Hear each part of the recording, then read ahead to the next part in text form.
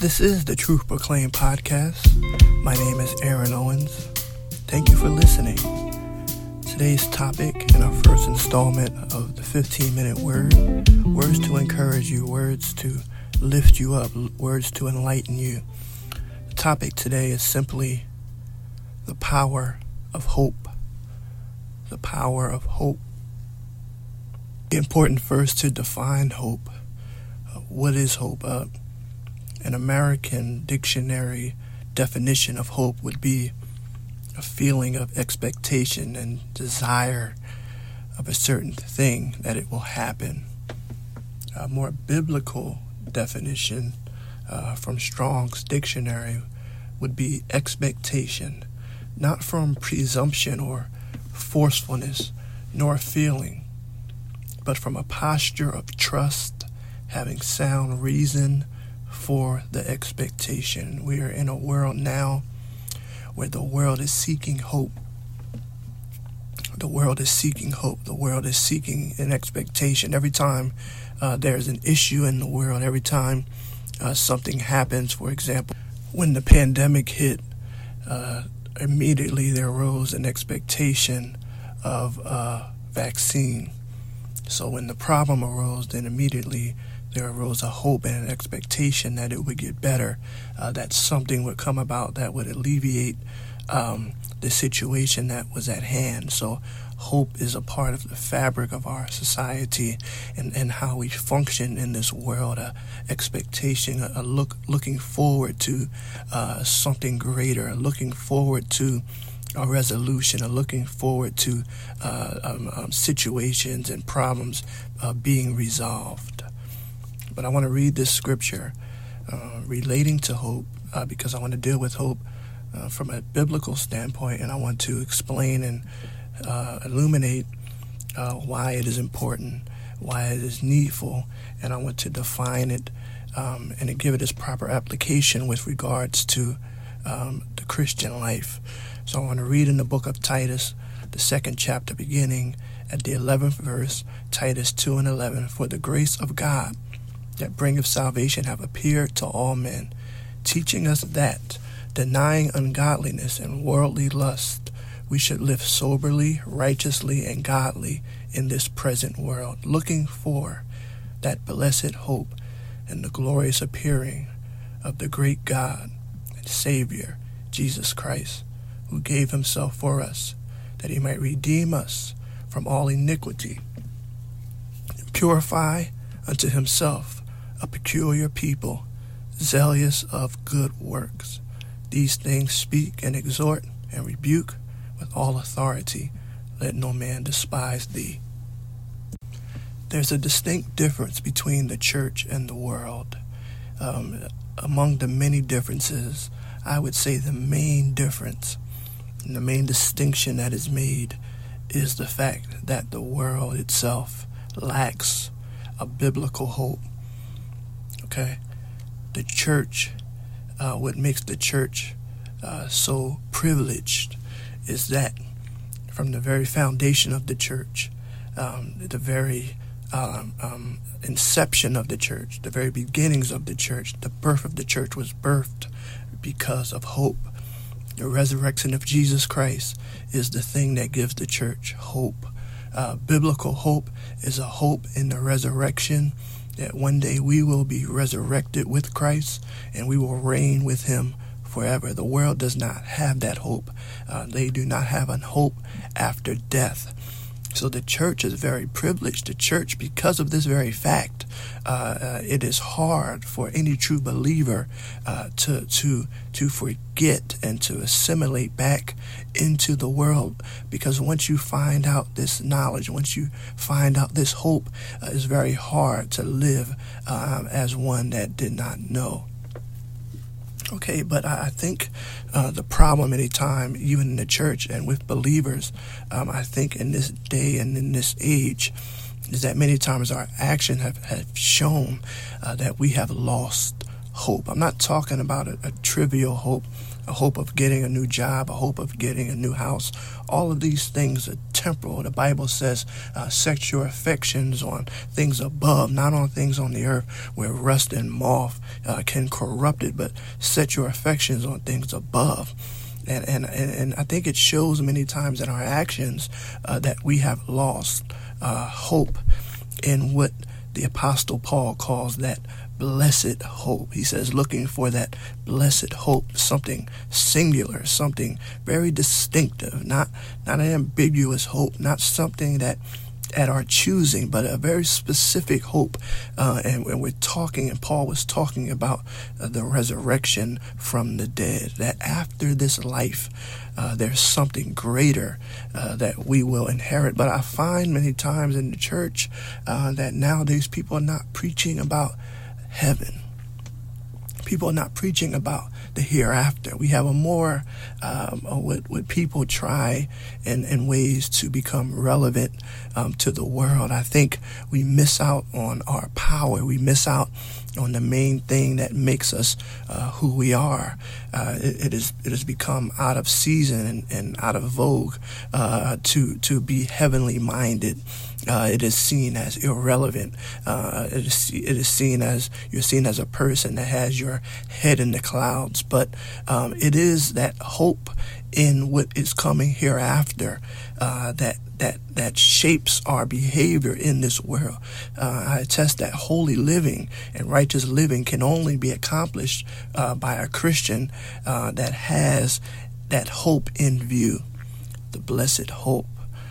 So there's mass hopelessness in the world. And from that comes many spirits of anxiety and depression, because hope reaches towards something that is in the future. So it drives you forward. It keeps you moving forward. It keeps you active. It keeps you forward thinking. It keeps you encouraged. It keeps you looking for something greater.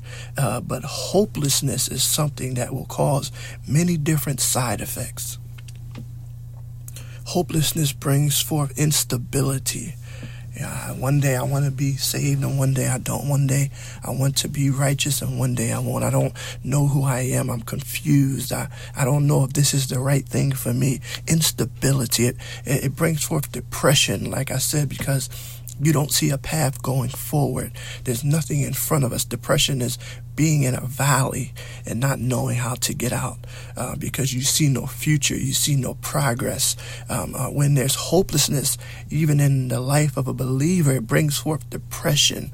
It even brings forth backsliding because you don't see a way forward. You don't see a hope. You don't see a goal ahead that is sustainable. And all the things sometimes that we work for and look for and strive for, they become carnal. And once we achieve those things, we feel a sense of emptiness because it's nothing in comparison to the blessed hope. And once we lose that blessed hope and we begin to pursue things that are so inferior than that blessed hope, then we begin to feel like the world. We begin to feel depressed.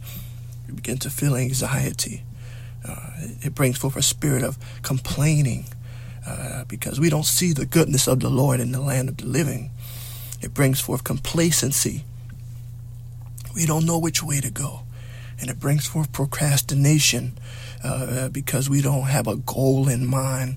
And everything that we need to do, we don't do. And we waste time because we don't feel any sense of urgency in our life. And it begs the question that I must ask, have we stopped believing in the resurrection? And have we stopped believing in the return of Christ? Do we think about the return of Christ? Is that something that's in the forefront of our mind, the return? Or is it not cool now to think about heaven, to think about the afterlife? You know, if we want to be relevant to this world, we must try to figure out all the answers of things that's going on down here. But the Bible tells us that the things which are seen are temporal. The things which are not seen are eternal.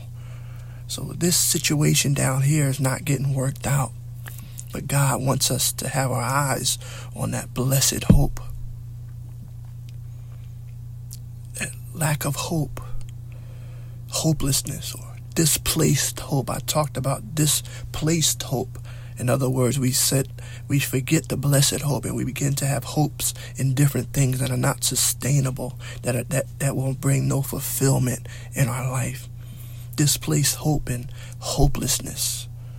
Amen. Some causes of it, even prosperity, even having more than enough, which is a blessing, can also bring forth a sense of hopelessness, because we become lazy and we become complacent, and we feel like we have everything we need, and because we have everything we need, on the natural sense, we become carnal and we no longer desire the spiritual things. But I heard Jesus say, when he said, "Blessed is he that hunger and thirst after righteousness, for he shall be filled." It's a blessing to be hungry. Even comfort. Amen. The Bible in the book of Proverbs talks about the sluggard. A little sleep, a little folding of the hands, so shall thy calamity come. He said, observe the ant, how he works. This comfort that we have, even in America, as American Christians, it steals our zeal and our expectation for greater. Sometimes disappointment. Things didn't go the way you wanted to. And I'm talking about a deep sense of disappointment. Sometimes people will disappoint you. Sometimes things that you were working for, you were cheated, you were mistreated, relationships, you were let down, and it causes not just a surface disappointment, but a deep sense of disappointment that even will cause a person to become resentful towards God and lose the blessed hope that God has something greater. Impatience. Sometimes we forget to wait on God. We're looking for God to come through for us, and we don't feel like he came through in the time that he should. And because we become very impatient concerning the situations that we're in, we begin to feel a sense of helplessness and hopelessness, that things will never get better. And we forget to look at the blessed hope. Amen. The things that God have prepared for them that love him. Looking to the future, looking to the blessed hope, the things that God has for us can even transform the situations that are in our life right now, because it transforms us from a place of the pinnacle of our life being happiness to the pinnacle of our life being joy. Happiness is temporal. It's based off of what you have and what you don't have, and it's based off of situations. But joy is something that is deep-seated. It is rooted in hope, and hope is rooted in faith, and faith is rooted in the Word of God. We have the Word of God, and the Word of God gives us a promise. That's why it's the substance of things hoped for, because it gives us something tangible that we can hold on to, and that is the Word of God. From that faith, we hold on to it right now, but the faith promises us something in the future.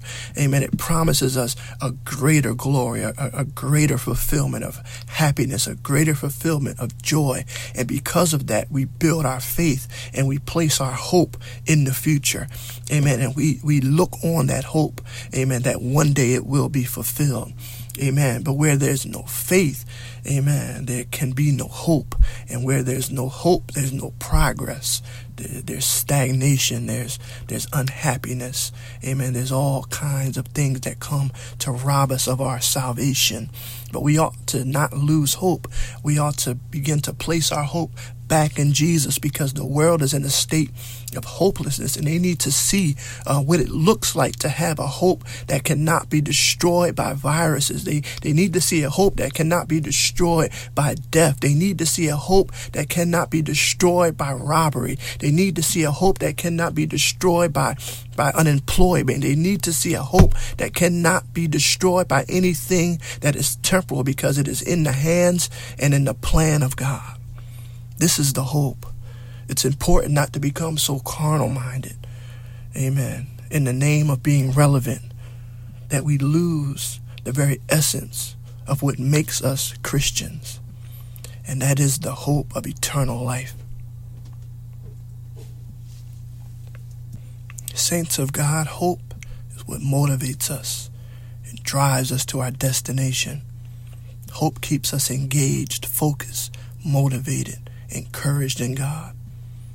When hopelessness occurs in the heart of the believer, stagnation and stunted growth ensues. Depression, anxiety takes over because there's no direction.